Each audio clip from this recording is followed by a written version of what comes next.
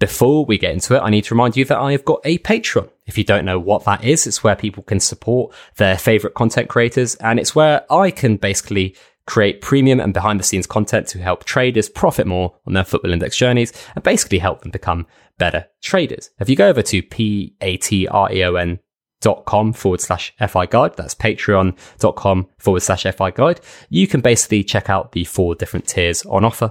£3 basically gets you the early access to the podcast and also 5 minutes extra on every Sunday Figcast out there. The £5 offer gets you a monthly blog post and a monthly podcast from myself, private to those patrons only. The £8 tier gets you access to the Fig Discord, which is a place where some of the best traders on the platform hang out and chat. And it's really awesome. Really enjoy it in there. And the £12 tier gets you access to Fig webinars, which is where all the juicy stuff is.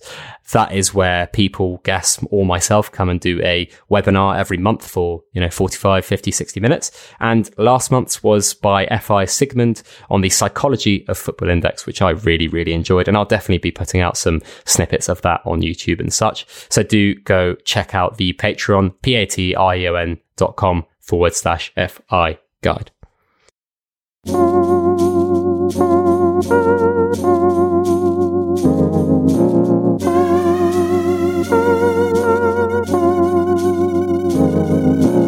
Hello and welcome back to the Figcast Extra, episode 38, as always, joined by Sporting Panda. Afternoon, mate. Afternoon, good morning. It's a late start. What's this, mate? Do you know what is that? Hang no, on. I don't. Oh, hang on. I didn't realise I had such a big introduction. Hang on. Do you know that? No, I don't. What is that? Right, it's the Nightmare Before Christmas. Right, this okay. is Halloween. Because it's autumn. Halloween is in the air, people. You do know that we have a show next Thursday on the 29th, which is... It's too late. The reason I bring it up today for you, my friend, is because I want people to make sure they get their pumpkins in early and start carving. Are you a master carver? Honestly, I am exceptional. Zigzagged mouths, all sorts of different antics, nice big eyes, small evil faces. I've carved 3 pumpkins this year. Actually, I've scooped out the innards of about 7 pumpkins for some children of the family. That's weird. That's a weird saying. That sounds children really of family. weird. I mean, like nephews and nieces. But Some like, children of the family. Children of the family come. Oh, God. I've carved 3 myself, and I've got the tea light candles in, and got some skeletons and some skeletons and pumpkin like decorative lights on the wall. And I just didn't want to leave. Next week I'll give you some Halloween facts which are going to blow your mind, but I just wanted to bring it up quickly today because they're selling out of stock, and shops and people I've spoke to in the retail industry have told me they're transitioning to Christmas very, very quickly now. So if we want Halloween goods, I think we need to be moving very quickly, sharpishly. Fig, will you be getting candy for the children that knock and do trick or treat? So interestingly, we've just got ourselves a doorbell. So I've been in my new flat for a month and we didn't have a doorbell, which is obviously incredibly inconvenient when you have guests over or deliveries and stuff. Yeah. So they've finally managed to put one in. We might do. Yeah, I don't know if COVID's going to affect trick or treaters. I usually quite like it, Yeah. Get the kind of what I don't like is when you get the teenage hoodlums, the eggers. The eggers, who want to destroy property. But no, I quite like it. I've got cameras lit up the driveway, so I'll see them approaching a mile off, and I can raise the barriers, put the fault down, get the moat out. I can put the drawbridge down if they're under a certain age. Whereas I just about got myself a doorbell. Yeah, exactly. I'm now just tweaking the drawbridge. So I like this time of year, and orange, nice colours. The leaves are dropping. Conkers on the floor. Oh, this is a quick question. Do you ever used to play conkers, or that wouldn't be? No. This, I bet you, a lot of fans listening today used to play conkers at school. Have you ever heard of the game? Yes, I have. Okay, yeah. Because there was little tricks like you could bake them in the oven, paint them with vinegar, scoop them out and put like metal balls in. It's very underhand tactics to play that game, but it's been banned in this political correct world that we live in, or health and safety world, I suppose you can say. Good time of year, autumn, so I'm enjoying it. Got some good questions in, haven't we, today from the audience? We do. We've got loads. I'm chuffed. We've got loads, especially as it's an awkward starting time. It's terrible. It's the second time we've recorded before like 3 or 4 p.m. maybe. Yeah, I sent out the tweet at 7 o'clock when I went to sleep this morning, and I woke up about 15 minutes ago. And hello. Hello, Daddy. Hello. Yeah, my son's just woke up from his lunch nap. I was going to say, got up at 15 minutes ago and got coffee in hand, and yes, in a very early start. So, what did you make of the feedback we got from the last show? I tell you what, it was really funny. I have to admit, and I don't like to admit this, but I listened to it back. I never really listened to our shows back, but I listened to it last week, and it is quite naturally funny. I find, I can imagine it is so Partridge-like, lying on the bed with the dictaphone and just recording random thoughts. And the way you set the music to it did tickle me, to be fair. And I don't like to give you credit usually, but I thought it was quite funny. And the feedback, I had lunch yesterday with somebody, and I don't know where this show's going, really. I mean, I would like us to get back to talking about footballers one day. Yes. I think, you know what? To be fair to us, I think we will, but it might have to become 2 separate shows. It could be split out. Although a lot of people tell me the favourite part is the non-football stuff. Yeah. They can hear football things. Yeah. But I think we want to balance. But we've had to do so much product chat because the platform's changed in 2020 more than probably any other year. So we've had to cover that, and it's kind of led us down a random path. But I think there's a balance we can find, and some prep. I might start, as I say, if it was a later start. And it was international break as well. Exactly. Come on. What are we going to talk about? Gareth Southgate the whole time. Come on. Exactly. And I tell you another thing I said yesterday, Figure, over lunch. And the reason I said, we went out, didn't we, for drinks in 2019, and we suggested that we might do this show together. And the reason I wanted to do it, it wasn't to give something back, because that sounds a bit corny, but I thought it'd be good to have a podcast where you've got someone that can come on every week and, be honest, talk about his holds and be accountable and be like a steadying presence and update the market. And today's quite a good show for me because, things haven't been going well for me since Zork come out and said 2023. But, come rain or shine. Since Zork threw me under the bus and Romano said, it would have been useful to know 2023. Yeah, not half, mate. £200,000 down later. But it would have, the thing is, it's all very well and easy to come on podcasts when you're doing well, chat through it. Everyone can trade well when things are going well. And I've always said, what separates a professional gambler to a losing gambler or an amateur is how you handle losses. And you have to be...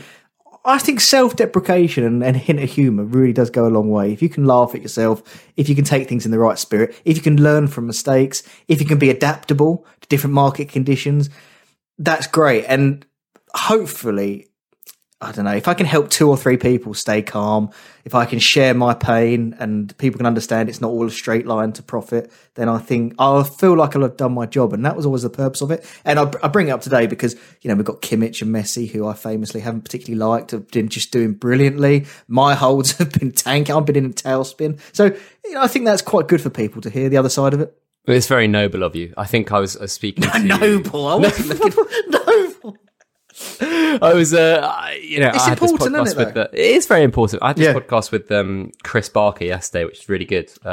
Excited to share it on Sunday. But one of the things we talked about, and one of the things he talked about was, it was actually, he finds it easier, or he thinks one of his bits of advice was, it's easier to kind of make adjustments to your strategy and your portfolio when things are going well. Whereas when things aren't going well, or you should maybe make more adjustments when things are going well, and avoid complacency rather than changing things when things are going wrong, because the process is really important. I think someone we speak to quite regularly who trusts that process a lot is Lee B, LB. And I think, speaking to him over the last 2 or 3 years, he's got this one thesis of value or this one strategy, and he sticks to it no matter what the prices are doing, which I think is the important thing to do. This is really interesting. So to take a step back from that, right, I would suggest everyone has a go at your trader psychology quiz. Oh, yeah. Find it on Fig's page. It's really good fun. It's 4 quadrants, and you answer some questions, and it plots you in an area which it kind of tries to match up your trading psychology. Now, broadly speaking, I think it's fairly accurate, and I think it does a really good job of displaying what your philosophy is, what your strategy is.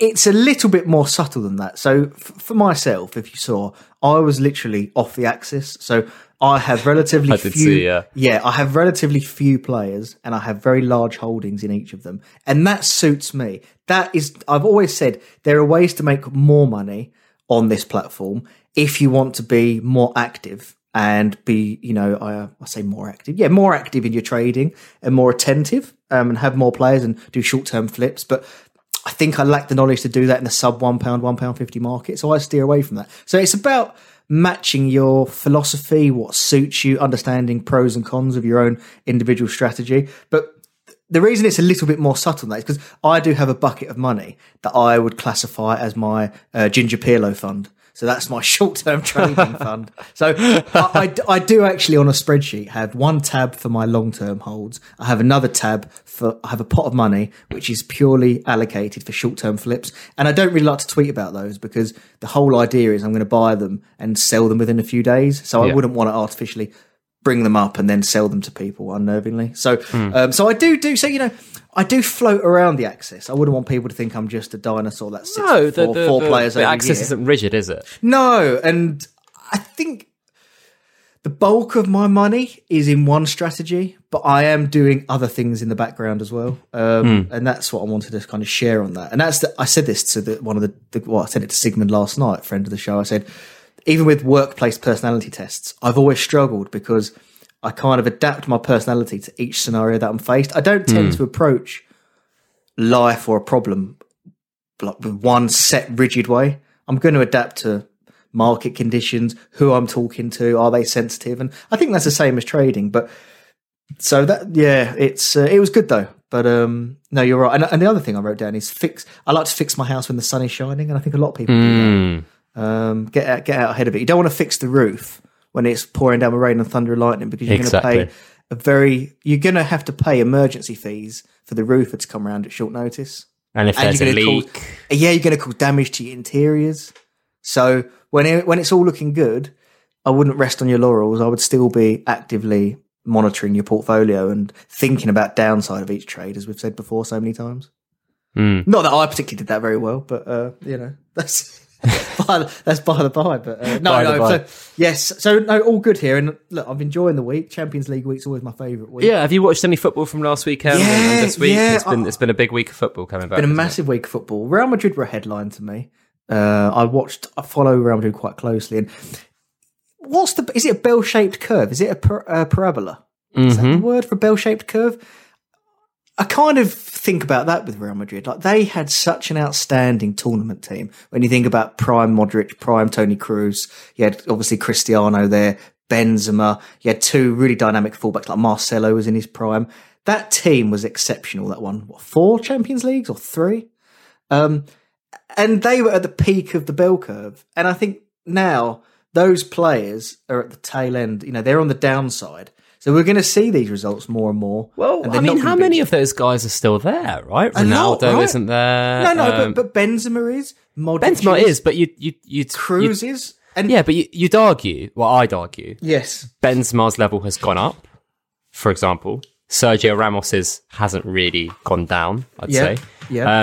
And then I'd say players that have been part of that team that were real integral parts in Kroos and Modric. Modric has probably dropped off. Kroos, I don't think, has particularly dropped off in real life performance. So I don't know. I think that's a fair challenge. I mean, to me, Luka Modric is my favourite type of footballers are the footballers that break the lines, like a Frankie De Jong, a Modric. Did you watch any of it last night? I watched it. Yeah, I did. I thought it was weird taking him off when they were 3-2 up. Yes. 3-2. Yes. Shakhtar were 3-2 up, and Modric was really starting to He was starting to get a grip it. of things, wasn't he? Yeah, it was strange, and probably result doesn't happen with a full crowd, but that's for another day, the psychology of no crowds. But, I just think, if you think about, I don't know, I see what you're saying with these players, but for me, it's not just the on-pitch performance. it's not just physical capability. It's the fatigue. Dropped off. It's the mental fatigue of going deep in these knockout competitions. And also, you need a little bit of luck, which tends to even out. You know, the game against Atletico, the Ramos header in the last minute, and then they went to extra time and Atletico. It's my first ever bet, you know. Was that? Yeah. Yeah. I turned 18 that year, and it was at half time. I was like, let me put £1 on Ramos to score next. And really? Here we are, right? Yeah, it's one.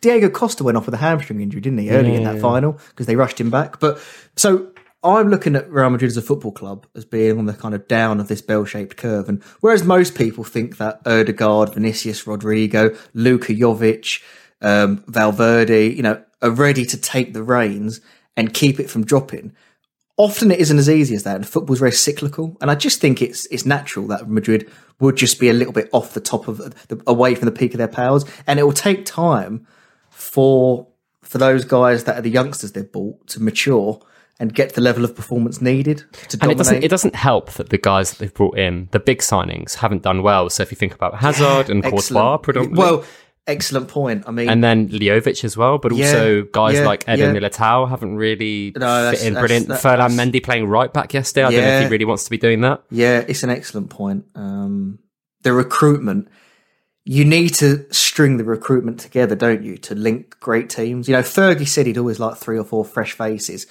every, I don't know how many years he put on it, but to freshen up the dressing room and to kick on the team and sort of stave away the mental fatigue. And sadly, Madrid, in trying to do that, they just haven't nailed it. Like Hazard has set them back 2 to 3 years because it's just such big money they spent on him, and he's out till November now. So, yeah, they're in a bit of a. I mean, I think both Spanish clubs, it's natural because they've been dominant for so long. They're both gonna, and it's all relative. I'm not saying they're terrible clubs, but I wouldn't expect them to be dominant forces again for a little while until the next wave and batch comes through. It's interesting. What about Madrid? What about Barcelona? Because they're in a similar kind of situation where their cycle is coming to an end with Messi. We'll talk about Messi in a bit. Yeah. I've said this to you before, haven't I? Like Puyol, Xavi, and Messi were the 3 cogs to me, and also that's what Jose said when he managed Madrid. Once those 3 go, they're going to be in real trouble, and so their cycle's coming to an end. Yeah. What was your question? Sorry, I muted myself and didn't unmute myself. Oh, right. Okay. I was going to say... I stunned you. Yeah. You stunned me with that. I was like, oh, wow, no way. I've never heard that before. No, I mean, look, they're young players and players that they've brought in. Maybe, you know, Frankie de Jong looks a bit better under Koeman. I love Fati looks a superstar. Yes, yes. They are starting to not necessarily tick, but... I think that there is something more to go by there than the Real Madrid team. But then again, I thought Real Madrid were doing awfully last season and they won the league. So it's really hard to think about at the moment. Bayern Munich look the dominant club team in Europe because all of their stars, they just feel robust, physically strong. And they've got a lot of players hitting their straps of their career, you know, in their primes. Although I was saying that Lewandowski's a touch long in the tooth, but you wouldn't know it by looking at his style of play. And you know how he performs. But Munich look the dominant club team. And I think there's question marks over everybody else at the moment. Well, I think there's question marks over Munich. I mean, you think? Like honestly, like I think that I think without Thiago, they're definitely weakened. I think the signings they made in the summer were a bit weird. I think they kind of, I mean, they're effectively replacing Thiago with Mark Roca, right? I mean, that's an incredible downgrade. You've just lost your best midfielder. And I think against a lot of I think against strong midfield, a duo of Kimmich and Goretzka might struggle. And I also think that high line with the defenders they have, I think they're there to be got at. I'm not saying that they're not, they won't win the Champions League. I think they'll go deep. Again, they'll get into the semi-finals at least. I do think though that they're there to be hurt. And I, at the moment, don't know which team will hurt them, but I think teams will hurt them. I think it's fair that you're saying this, but I would have loved to have spoken to you over the last 20 years of football, because surely every year there's a dominant club team. Like when I say they're the dominant club team, of course there are chinks in the armour, but there are less in that team than others, is what I should be saying. They feel like the surest bet. But because, I don't know, have there been any club teams over the last decade that you've thought to me at the start of the season, there's just no weakness there, they're definitely going to win the Champions League? No, not since. You could make an argument for most. not since the Barcelona 08-09 team. Or actually, no, not since MSN, where I was like, no one's going to beat them. Do you know what I mean? Even MSN I thought were too top heavy, but they weren't, were they? Yeah, but like you can't win, right? Like when Suarez, who is your third best forward, is scoring 60 goals in a season, like you just can't beat them. So I don't know. Because the Inter team that done the treble under Mourinho, that was at the start of the season. People didn't badge them for that; they weren't pegged for that. They did win the treble. They grew into this monster. Because I remember you had Lucio who was cheering clearances at the back. Mourinho was masterful there at creating this warrior spirit in that team. Samuel, and you had Zanetti, who was the Thiago Motta. He was the captain, and he got such a song out of. Who was the striker that scored loads of goals for Inter? Milito. Yes, Milito. Eto'o played on the left for a whole season. That was a brilliant signing. And Wesley Sneijder was exceptional. The performance at Stamford Bridge that year was wonderful. So, yeah, I mean, it's very early to call the Champions League. Another thing is it's all about who hits form in the knockout stages. What I found from a betting perspective is the group stages are a different beast to the knockout stages, and injuries play a part, form. It's about hitting your stride as we get to February, March onwards, and who's in form then. So, but no, I enjoyed it. I watched Real Madrid, watched Barca, as we've just discussed. I watched United. Okay, yeah, PSG United. Let's talk about them. Yeah. That was a good game, wasn't it?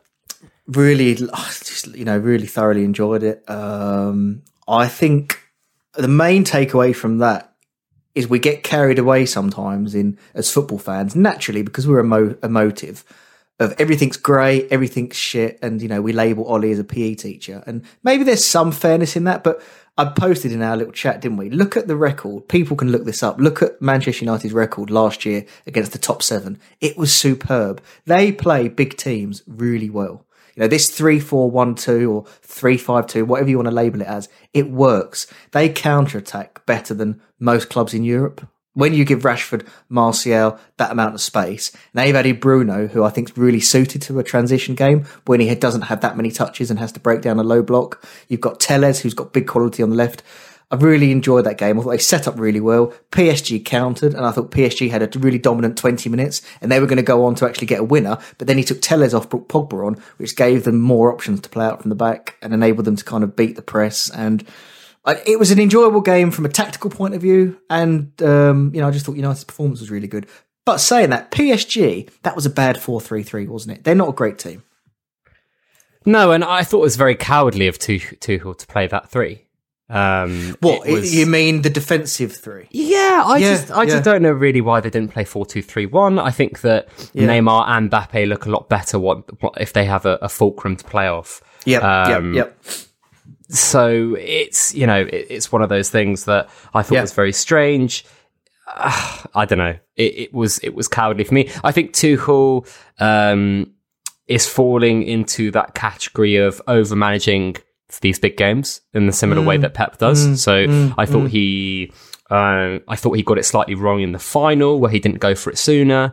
I think he got lucky to get to the final, of course. When they came back last minute, was it against? No, it wasn't against Leipzig. It was in the previous round too, where they scored in the last minutes. PSG year, quarterfinal last year. Anyway, they were lucky to get the final. I just think the over reliance on Neymar and Mbappe to create, and Di Maria in that system when your fullbacks aren't that great is very strange. I think it was a really weird move to me. I really don't know why they didn't just play a 2-man pivot with Gueye and Herrera or Danilo and Gueye, whatever, and then just let the 4 flow, because they just paid United too much respect. Yeah. I guess you could say that. Yeah. But you were quite impressed by United's structure, weren't you? I said it from minute 1, didn't I? To be fair, I wasn't a hindsight merchant. I mean, I know they're good against teams where they can counterattack, and I just thought it suits the players so much better. Luke Shaw as a left centre back. I would have actually Wan-Bissaka potentially as a right centre back, and get a new right wing back in. Although he obviously scored against Newcastle, but I think that was the exception, not the rule. So I really enjoy Ollie when he plays big clubs, and I'll be fascinated to see this weekend what Lampard can come up with. Because if Lampard goes there with a 4-3-3 and doesn't adjust, I think they'll get done. So I would want to see how, because Chelsea were beat, I think, home and away by United last year in the league. So I would be interested to see how Chelsea adapt. That's a really big game to watch this weekend. And I know Chelsea beat them in the FA Cup from memory, but I think Ollie rested some players. He kind of got caught between two stools because of fatigue. So yeah, I'm looking forward to that. So I enjoyed United's structure that night. I've done a bit more sports betting this week, which probably shows my slight disengagement with the Football Index app. So yeah, watch United. Any other games, Fig, that you watched quickly? Trying to think. I watched West Ham Spurs. So one of my housemates is a Spurs fan. I meant Champions League. Champions League. I caught glimpses of Lazio Dortmund. I think far for it. Yeah, Dortmund at the back, they look terrible, don't they? I mean, when you play Miguel Delaney at left centre back or whatever, like what the fuck do you expect? He's fucking horrendous. Can I also point out here the issue that we may have? You know that guy I had a debate with, like he was slagging off Hakimi, who I just can't. I didn't. What did he say? 35 million euros is too expensive. I think he's blocked me now. But the drop off to Meunier, it's big. And as a Sancho holder, I have slight concern because that is a lot of attacking output that's been lost with no Hakimi. And ironically, I thought it would affect Haaland, but I think it could affect Sancho as well. Because he was so dynamic down the right-hand side, Hakimi. So it's a big miss for them, mate, I think. It really is. And I think, when you're talking about... I think this is probably the best 1-2 under-21 punch in football history. Probably. Is that what? Sancho Haaland? Yeah. I can't really think... I mean, that's a very niche category. I can't really think of anyone, No, I can't. But when the reliance is so massive on them, I think it can be quite straining. And also, you're talking about two guys. I mean, Sancho likes to come inside a lot. You're talking about, like, from the wings. I really, like, I looked at the way that Dortmund lined up, and I was like, Haaland, and then Sancho on the right, and then Royce on the left in a 3-4-3. And I just feel like with that structure, with Guerrero also, who likes to come infield quite a lot, and Munir, who's just dog shit, it's tough, isn't it? It's a big gap, Hakimi, that they haven't filled. But they remember, to be fair, they started last season really poorly, and Lucien Favre actually changed the system, didn't he? Just before or after the winter break? Yes. So he's a coach more than capable. But I think he's been quite culpable and poor as well. I think that, I mean, any coach who plays Miguel Delaney at, is his name Miguel? I don't know if his first name is Miguel. Thomas. Thomas. I should have picked you up. Miguel. Thomas. The Spaniard. The Spaniard, Thomas Delaney. Yeah, left centre back. I really question. Like, I think. I also felt quite bad for Jude Bellingham as well, coming off at halftime. Apparently, he played quite badly. He was really out of his depth. He's a high class operator, but you see exactly. There's not going to throw any shade on him, but he didn't play very well, and Dortmund as a whole didn't play very well. So I did see little bits of that. Chelsea drew 0-0, got a rare clean sheet. Liverpool were, I don't think emotionally great last night, but got away with a 1-0. So yeah, really, really good week. They looked a bit better defensively. A little bit, yes. Liverpool a little bit. I thought Fabinho looked really good at centre back, to be fair. I've always rated him very highly. Yeah. I think he's really good. But let's go slightly back to the Premier League. West Ham Spurs, did you watch that? That was a 3-0, wasn't it? Yeah, yes. Crazy game. Yeah, Bale had the chance, didn't he? That would have been me. That would have been a media win. That would have been the story when he dribbled through. That would have been the story. It's a good little dribble, though. It was a good dribble. But apart from that, it was absolutely shocking. Yeah, I thought... I couldn't believe it. It was mad, though. It was like everything he touched just yes. It is weird, though, isn't it? Like, we just don't know what Bale we're going to get. Yeah, we don't. I thought Mourinho summed it up really well. Football happened. Like it did, but I was looking at the XG stats for that, and West Ham were up. So, I don't know, like... I get it in the moment, like they were 3-0 up, and you shouldn't lose from there. But in terms of the summation of the whole game, West Ham had crazy amount of chances. Yeah, they did create quite a bit. What was I going to say about Spurs? Well, I'm going to say one thing because I think you're going to talk about one thing in a minute. But I think we've talked a lot about spines, and it was weird. 3-0 up, people were like, "I think Spurs are going to win the league," and I was like, if you think that a back five of Lloris, Davinson Sanchez, Aurier, Ben Davis or Reguilon and whoever else, Dyer centre-back, is going to win the league. You've got another thing coming. Yes. I mean, Son and Kane are amazing, the best 1-2 punch in the league, and they can outscore a lot of teams. But when you've got that liability at the back, those liabilities at the back, no, I don't think it's enough to win a league. Really funny actually. My Spurs housemate, they're 3-0 up, and he went. He said something along the lines of, he said, Davinson Sanchez, Aurier, Sissoko are the trifecta of evil or doom or something like that. And the next thing that happened was Sissoko gave away the foul for the first free kick they conceded. Davinson Sanchez scored an own goal, and then Aurier gave away the third free kick for the third goal, which I found really, really funny. The trifecta of doom struck. It was. It's really weird to see them collapse like that. It was. I want to pin you on this because we both probably need to eat. There's quite a lot of humble pie to eat today, but maybe not for you, but for me. Harry Kane. I mean, he looks really, really good, doesn't he? He looks really good, to be fair. Deep. He comes so deep. It's weird. He comes so deep, but he's rolling defenders. He looks a little bit sharper, quicker, strong, confident. I'm really enjoying his performances, and we did question, maybe fairly, probably a bit knee jerk. I don't know the answer to that. I'll let you. Hindsight's going to have to be on that one, I reckon, at the end of the season. Do you think? What did you say that again? I think hindsight might be the best barometer for that after the end of the season. So you think we need to wait before we draw conclusions? Yeah, I mean, we are 6 games in. I think he's going to do. I think he's going to do fantastically well, but it's one of those. I think he's adapted his game. I think he's adapted his game to run less, if that makes sense. Like all great players, though, they find ways to stay at the top of the game, don't they? As their physical attributes drop off slightly. I do think in the second half he was very poor, though. You're clutching at straws. I genuinely think in the second half he wasn't very good. I don't think. I think the balance that they had with the front three at first, when Bale came on, especially, I thought it looked a bit. I don't know. I think. Tell you what, though, Son's ridiculous. He has been ridiculous for the last couple. The way he hits the ball with both feet. Actually, to be fair, both he and Kane, the way they hit the ball. With both feet is just astounding, isn't it? It's absolutely stunning. Yeah, the way they strike. Both those, they were so neat, the first 2 finishes, and crisp. Loved it. And I'm keeping a close eye on Harry Kane, and I do feel a bit sheepish about it because he looks exceptional. So on that note, right, I need to ask you a favour. Can we jump to the questions? Okay. All right. I was going to ask you about United City. I was going to ask you about Arsenal City, but we can... we may get it pop up in the questions. Okay, all right, maybe. You never know. Yeah. There's a lot. Yes, we've got 72. The questions keep growing. I want to send out thanks to the lovely fans out there, and let's try and get through as many as possible for them. Right, go on, you go first. Right. I should have checked these. Right, this is from FI Cole 2018. Do you think FI should pay matchday dividends to more players? FI ruled this out in the past, but now they have taken themselves away from the market, leaving huge amounts of players with reduced value.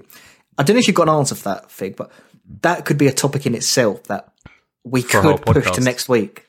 Yeah, that's a very interesting debate at the moment. I actually spoke about it on the podcast that goes out this Sunday, but I think Team of the Month is kind of a test for that. I know it goes to the same sort of players that win PB or score highly, but I think it's a test to see if a longer term dividend that pays out to more players has any effect in the market. I've been quite anti-tier dividends under the old structure and format. Under the order book system, I think I need to wait a few weeks/months for things to settle and for Football Index to implement the new tools and liquidity that we spoke about and bored people to death over. But I'm now more open to this way of thinking. You know, either an enhanced like Team of the Month and that test, or bringing in the Super Match Day points again, or having tier dividends. But I'd like to discuss that next week. That's Cole 2018. I think it's a good question. Vincent Van Showpony. 2 questions. Yes. How much do you love Rashford? When is my cameo on the Extracast? So, you know, you were calling Rashford quite shit just before. So for some perspective, the context is I was being so critical of Rashford throughout that game, and when he popped up with the winner, I felt very sheepish. And you tweeted, didn't you? as a kind of as an inside joke. I left the group chat fuming and put the tweet out and like sulked because I'd been slagging him off all game. Now my point is with Marcus Rashford, very quickly, he's a very good footballer. Again, this is all relative.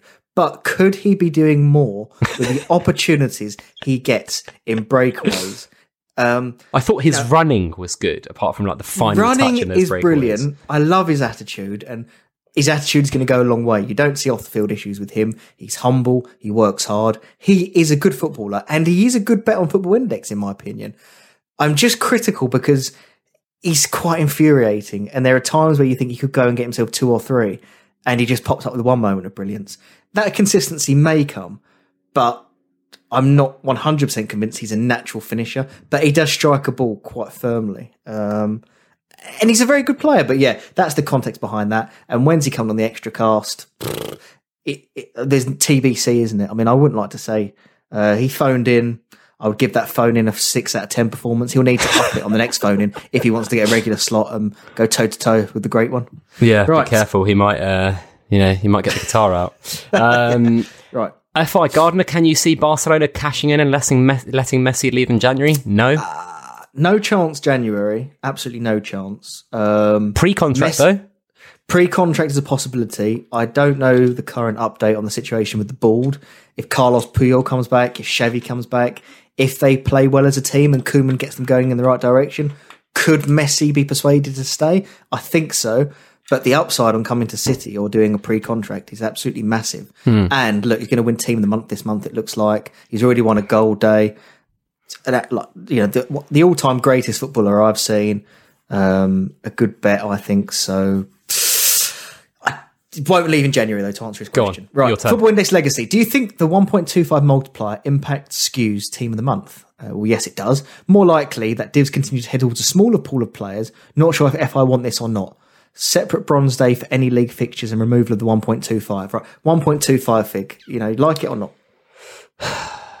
I like it, yeah. Yep. And I think that separation makes things more complicated. I want to see players rewarded for performance at the highest level. I also think absolutely agree. From an intuition standpoint, if a player goes from West Ham to Spurs, they play well. They should be rewarded for playing well in those bigger games in Europe, whether it's Europa League or Champions League. Absolutely.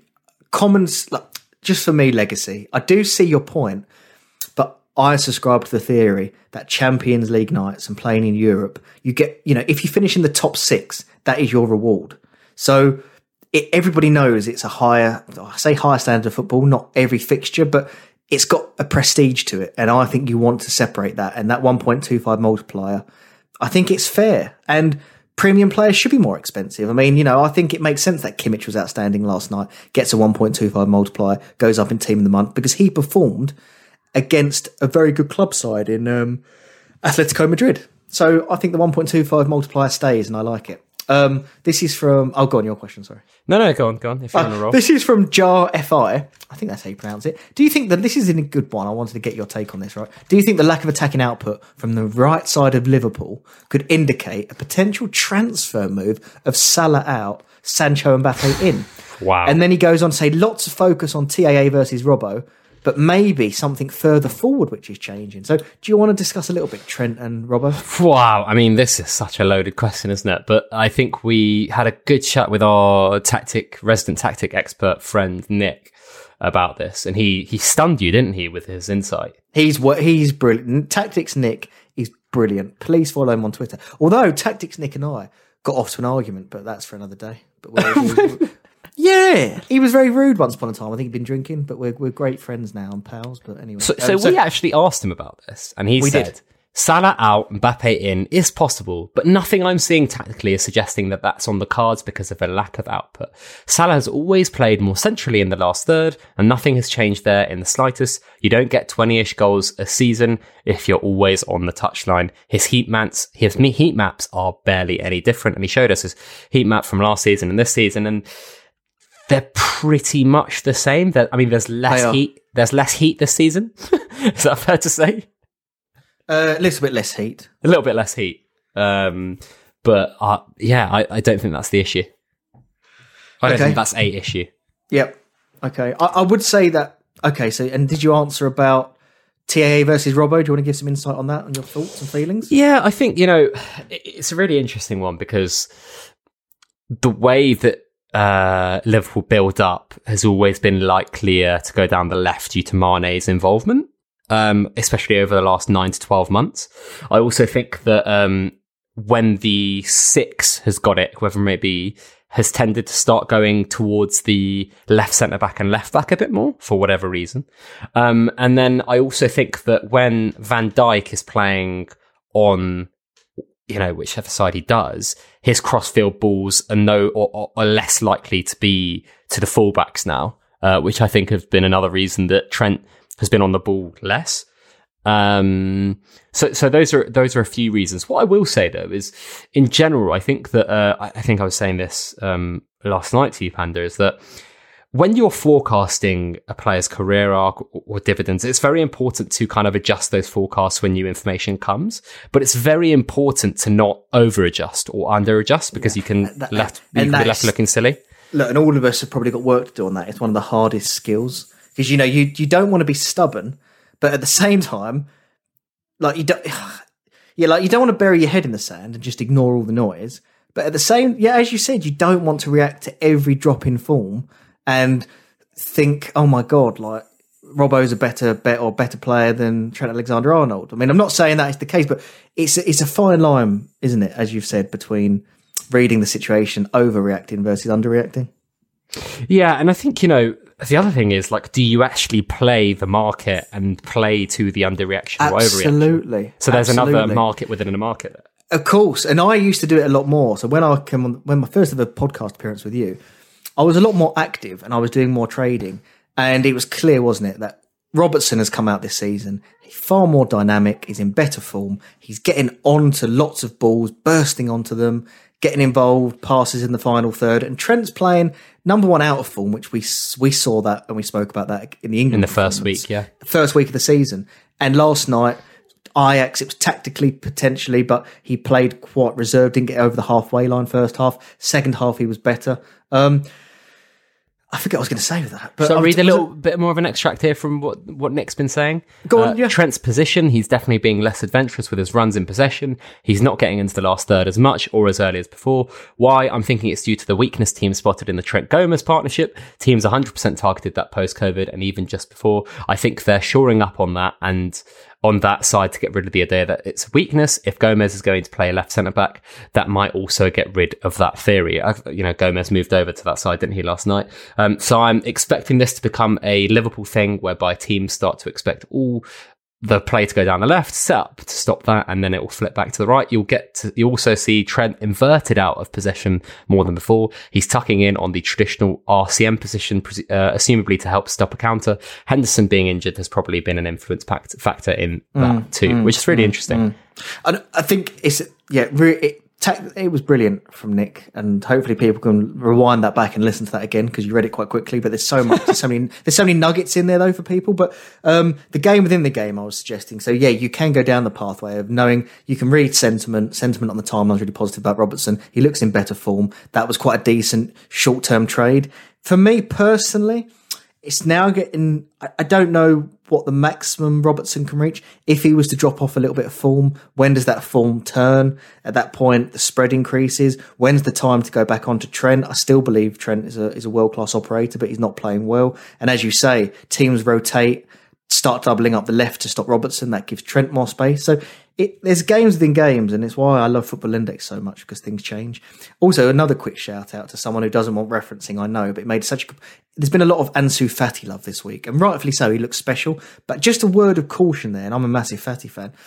People that play with Messi have put up big numbers historically, talking about Bojan and others, because teams are doubling, tripling Messi. Everyone focuses on Messi, and therefore there is so much space and freedom to operate if you're playing opposite him. Just bear that in mind. It reminded me, because we were talking about Robertson Trent, of how Trent had more focus put on him because of the output, and Robertson's got more space. That is a really interesting kind of subplot in football. And also when you watch Dortmund, Sancho's double teamed a lot of the time. and he'll have to sort of overcome that. So because FI Trader Tom actually on that has a question here. Yeah, sure. Ansu Fati, what a talent, right? Could you discuss where you see him where his price bit is in the next 12 months, all things considered? Messi leaving, becoming the main man. Messi stays, and he has to continue competing with him for EB. Well, like a lot of footballers, there's, I think, 20 or 30 footballers that the sky's the limit for them. All right? They've got huge ability. How do they mature? How do they handle the spotlight? Sigmund made a really good point to me that arguably it's easier to come through the youth ranks and grow into a team as opposed to come with a massive price tag on you like Ousmane Dembele did. But Ansu Fati, I don't know is the answer. He deserves to be his price. He looks exceptional. But again, we need to see where Messi goes. I don't think it's as easy as saying he becomes the main man because he'll have more spotlight put onto him and he won't have all this space to operate in because the double teams and the defensive structure will focus on Fati. So I don't think it's just as easy as saying it's just a linear step-by-step progress to Ballon d'Or winner. Right. Got a question here from Perry FI, sorry. Good man. Who has impressed you so far since the start of the new season? Who are the sleeping giants off all-time high that you feel could see big rises upon a sudden positive outcome on the pitch? What's the answer here, Fig? I mean, I'm struggling. Who's impressed me so far this season? We've answered that, haven't we? I mean, look, Kimmich has been absolutely exceptional and the goal threat is increasing and I think we were really balanced on that podcast and people can listen to it back. I just wasn't sure the goal threat he offered and the forward play was going to be enough to separate him from someone like Rodri. But that's wrong. And he looks to me like he's maturing every week in his performance. So Kimmich has impressed me. James has impressed me at Everton. I think we've been quite nice on Everton in their words.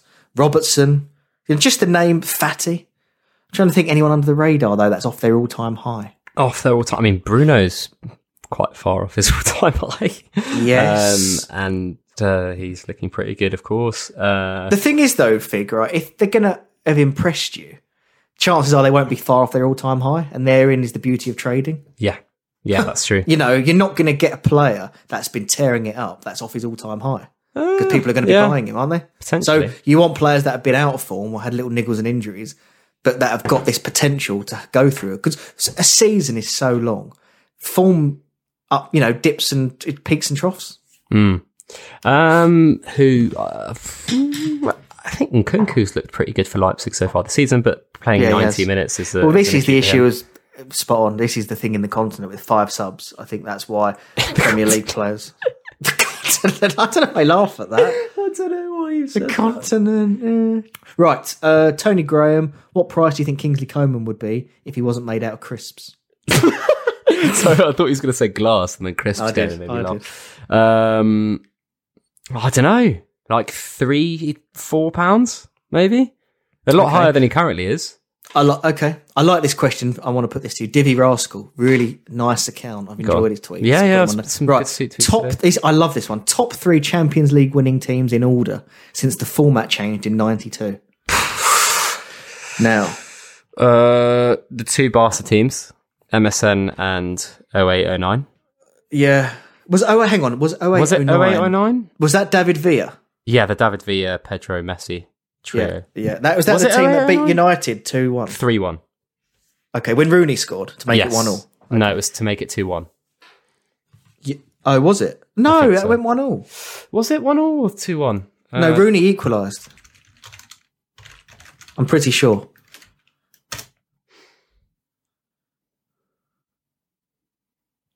Oh no, that's the wrong. That's 2011 final though. Hang on then. So wait, I'm talking about the 2000. Was it 2008? Oh, I'm gonna have to get these up now. UCL final. Rooney did make it 1-1. You're right. Yeah, I remember. Yeah, pretty good memory. Yeah. Although you thought it was 2-1, to be fair. So. Yeah, touche. No, 2008 Champions League final wasn't it Chelsea United? Oh, United Chelsea was 07-08. Yeah. United got to back-to-back ones. And it was hang on. That was a great team. 08-09 was 2-0. Rooney never equalised. Yes. Yeah, okay. The Messi header.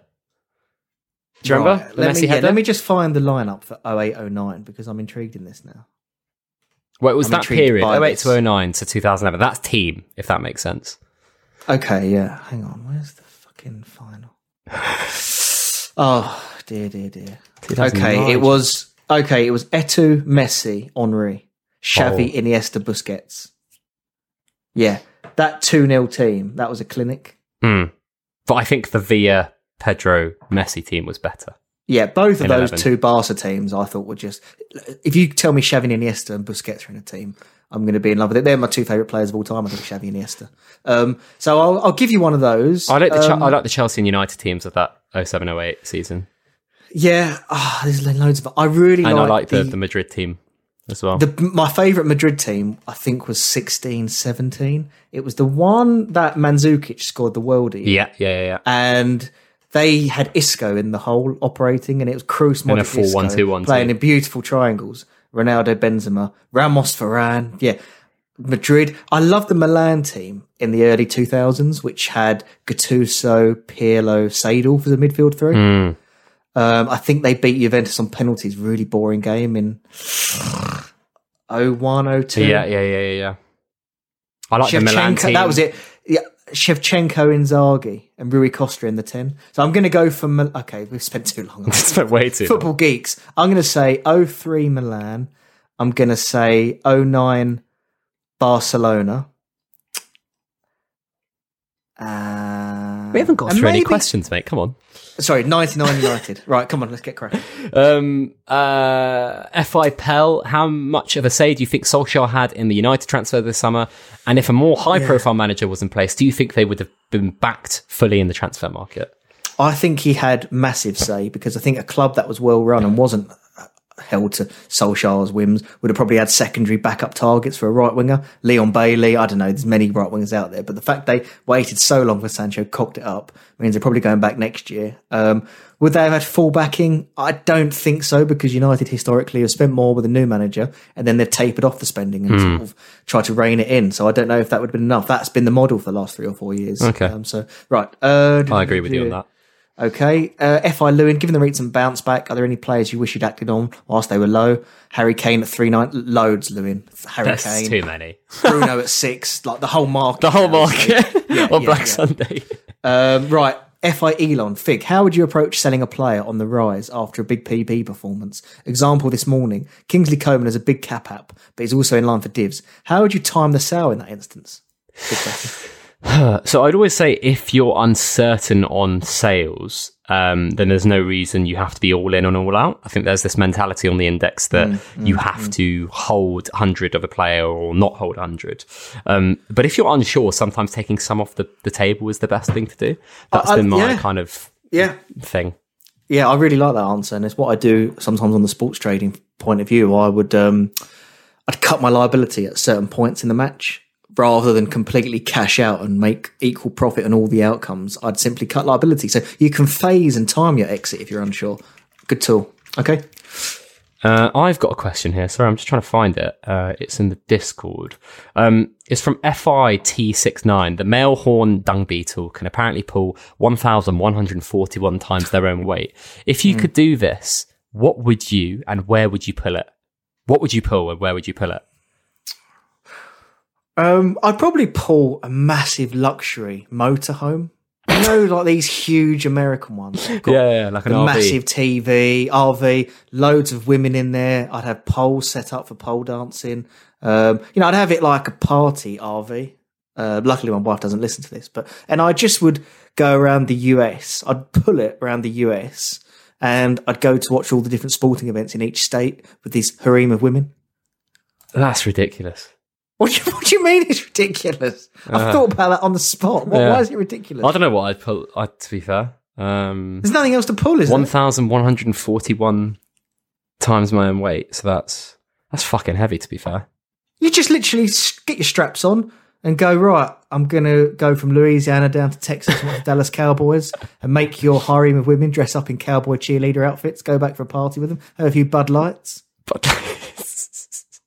Got a question here from Tamas, the wonderful trader, Bulgarian hustler, Hungarian hustler.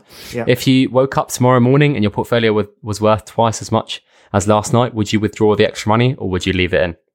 Leave it in, because I'm in this for the next decade. So that's easy for me.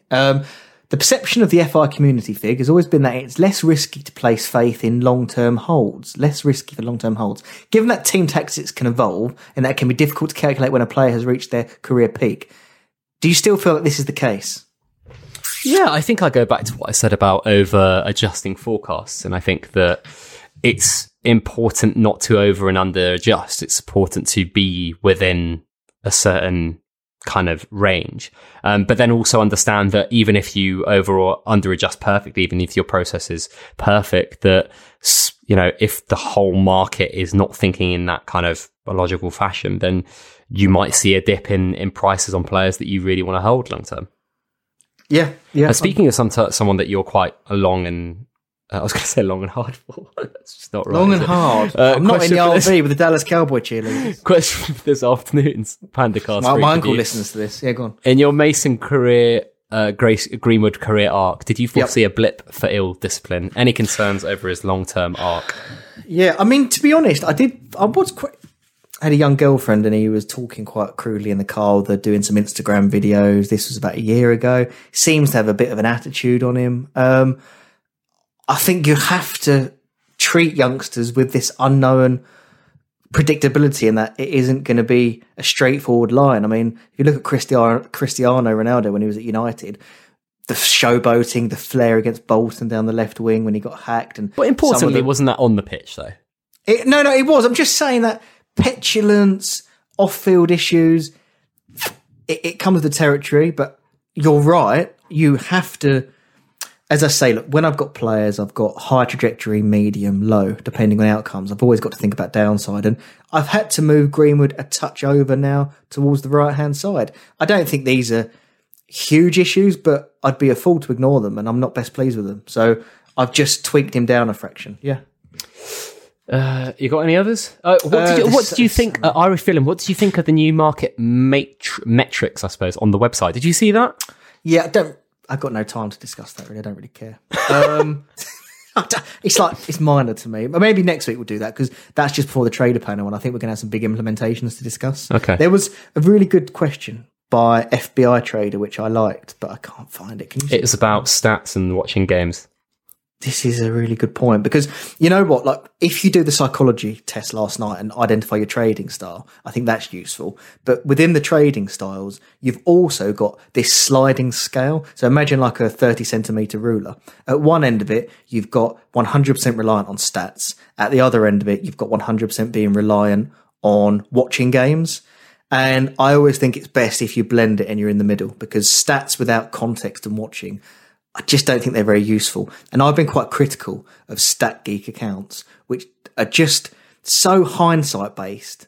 And, you know, like this, so many people, for example, coming out with Minamino, didn't know who he was, and then running stats saying how brilliant he was because they've moved to Liverpool. And I'm not talking about FI stat accounts. I'm talking about stat people in the community. So I think you want to be in the middle of that. But he worded it really nicely, his question, I thought. I did post something from Dan Altman, the founder of Smart Scout, where he's come under fire quite a lot, I think, in general, I think, in his career about being like too stats based. And, you know, how can you see the game without blah, blah, blah. And it was really nice, actually, the way he worded it. Do you want me to read it out to you? We've not got time, I'm afraid. We've not got time. Hard cut off. You're a hard cut off right now. Yeah. Yeah, well, no, like 6 minutes or 7 minutes. All right, 6 minutes. I got one question here from F.I. Lewin. Alex Tellez saw a small rise the other night after a good performance. He also took corners, a hidden gem. Before you answer, his corners from the right-hand side are ferocious. It's like something I've never seen. Honestly, he's got a beautiful left foot, and it's right as a Bruno holder to just raise an eyebrow to that. I'm not Bruno holder, sorry. Well, no, I'm not at the moment, but you've got to raise an eyebrow to that because he may well lose corners. Alex, tell us his delivery. Oh my gosh, the shape on it, the whip. It's so bad. He's going to lead to more goals coming from those over a whole season. Especially when Maguire comes back, I think. Yeah. What did he say? What was the question?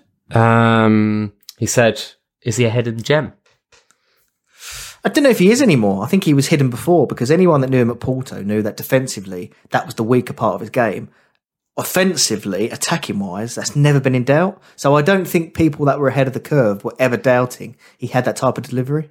It was just defensively, and can he play in a flat back four? Just quickly, FBI Trader here says, do you think traders get too caught up in past stats and get married to a player who is not reproducing previous seasons' numbers. I think they do. Do you think? I think they can do. Yeah, I mean, we're here to forecast, aren't we? Yeah, precisely. And my old career when I did a bit of audit, that was so backwards looking and wasn't very fun. I think it's far more useful and exciting to look forward and project. So I think that's right. He says, should more emphasis be placed on measuring rate of improvement decline? I agree again. I think it should. Yes. Yes, absolutely. Analysis of change of cert. Yeah. Look, I agree with everything he said there. So I agree. Right. Got a question here from FI Jack. How do you strike a balance between not being knee jerk in your reactions whilst also being quick to react to changes in a player's value? I'd need to run a course on that. I don't know how you learn. I don't know how, and they'll be quite expensive courses, but I can't answer that question. There is no set formula. I could probably give like a flow chart of questions to check before each decision, but it's very hard, isn't it? Because I can tell you that this is a blip in form for Trent and he's going to come good, but someone else would tell you, no, you need to react, sell him and get on to Robertson. Yeah. Everyone's going to have their own opinions, and I think the only way to master that is experience. Any others? We know Panda is cognitively sharp, but how does he keep in great physical condition? Especially after he is known to be a fan. Well, listen, I did, and I used to go to the gym 3 times a week. You want to do compound exercises, so I used to do shoulders and triceps and chest on session 1, back and biceps, was it session 2, and legs and core session 3, a little bit of core session 1 and 2 as well, a little bit of HIIT cardio. I used to walk a lot and talk to people on the phone. So that is the way that I stay ahead of the curve. Any other questions? Any others? There's so many. I'm sorry we haven't got to get through all of them. So many. I mean, we've covered... FI Mark here, Gaming Road, says, would you say IPD is a very good way to go for short-term trading? I would say it's a way, but there are other ways to do it as well. I think it's dangerous, IPD, because IPD trading, as far as I can see from the outside looking in, is quite volatile. So you may think, I'm going to hold for the goals and the 3 or 4p, but the smarter traders have already sold before they get the IPD paid out. And they took the capital appreciation, and then you're left holding the bag. So you might have 3 or 4p of IPD profit, but you've gone down 10p in capital appreciation. You don't want to be holding the bag. You don't want to be holding the bag. So be careful with that, Mark. Are there any last one, questions? maybe? Okay. Oh, what about the women question? I like that with the famous wrestlers. Do you know who Mae Young is? No. She was such an attractive woman. Just your type. She gave birth to a hand. What? Yeah, on the show, she had sexual intercourse with sexual chocolate Mark Henry. That was his name. I don't condone that type of talk, but she gave birth to a hand. How silly was that? What? I don't understand. No, it was like a prop. It was like so stupid wrestling back then. Yeah, it was such a ridiculous storyline. That sounds so weird. It was so weird and horrific. Why do people watch? I just don't know. Idiots, a lot of them. We've got a silly question here from FI Joe. Slobazai to be top of the index in 3 years' time. Discussed. Did you see his strike the other day? He strikes ball really well. Beautiful striker of football. I like him as a footballer, but I can't say he's going to be top of the index. He's definitely not. I'd give that a 0.5%. No, that's so generous. 0.1% chance. 0.1%, I'd say. I mean, he'd need to go to what? I'm just trying to think how he'd do it. Probably Manchester United. Bruno needs to probably break both his legs. I'm just trying to think. Slobazai, and he takes every single set piece, and he scores 28 goals a season. You probably need 40 goals, you'd need 40 goal contributions a year at Manchester United. While United are trying to win the league. At all set pieces within 3 years. I think that's challenging. Yeah, I just quickly think. Last question before I go then. There's been a tweet this week. Tell me who is king of the index on New Year's Eve this year. I mean, it's between 2 players. It is. There's one player that has got the ability to rival Sancho, I believe, with the right age. And I think it's Kylian Mbappe. Oh, no way. No way. I don't know how you've come to that conclusion. Jesus Christ. Fuck you. Cheeky man you are. Yeah, I'd be shocked if it wasn't one of those 2. I'm just trying to think who else it could be that rival him. I mean, Bruno, if he scores a goal a game until then. Haaland, if he scores a hat-trick every game until then. Yeah. Trent, if he wins PB every single game until then. I don't think Trent can go above those two. Well, I mean, I'm just giving like 0.001% scenario. Okay. Fatty, people are saying King Kimmich. We shall see. I don't think it's reasonable to suggest that a player that probably won't win any media in the next however long can be top. King of the index. It'd be tough. If you look at the top 20 of the index, you'll see two common denominators mostly are. I mean, yeah, exactly. We all love that. And look, it's a bit of fun. We all love King of the Index chat, don't we? But people who the King of the Index does get Harry shot Kane? down. Look, I mean, mate, I don't think he's got the right age. I mean, Kai Havertz would have to really tear it up, wouldn't he? Yeah, man. There's loads who could do it if they just exploded, but I don't think it's going to happen. We've got a good race, I think. I think Mbappe could be this year. And then I'm pretty confident it's going to be Sancho. But it's just a bit of fun and we like it. Maybe Neymar, but there's something about Neymar that just frustrates the hell out of me. Like whenever I've had him, he just gets these little niggles and he's rolling on the floor and I can't trust him to stay fit. He's such an infuriating footballer, but so talented. Fabulous footballer. Though. And he's very capable of reeling off gold. Yeah. And that would take him to top and king. So we've got a really exciting time ahead. And right, I'm off to carve some more pumpkins. It's been a pleasure. And I will speak to you next week, Fig. Thanks for coming on, mate. Where can people find out more about you? At sporting_panda. Thank you very much. And thank you, listeners, for submitting all your questions. Sorry we didn't get to answer all of them. There were so many. Early start for us. Not used to it that early. But there we are. Thank you very much, everyone, for listening. I hope you have a great day. Nice weather out there. Bit of autumn sun for you. And if you're commuting, stay safe. All that good stuff. Remember, Football Index is a gambling platform. Only bet what you can afford to lose. And we'll see you next Thursday on Halloween Eve.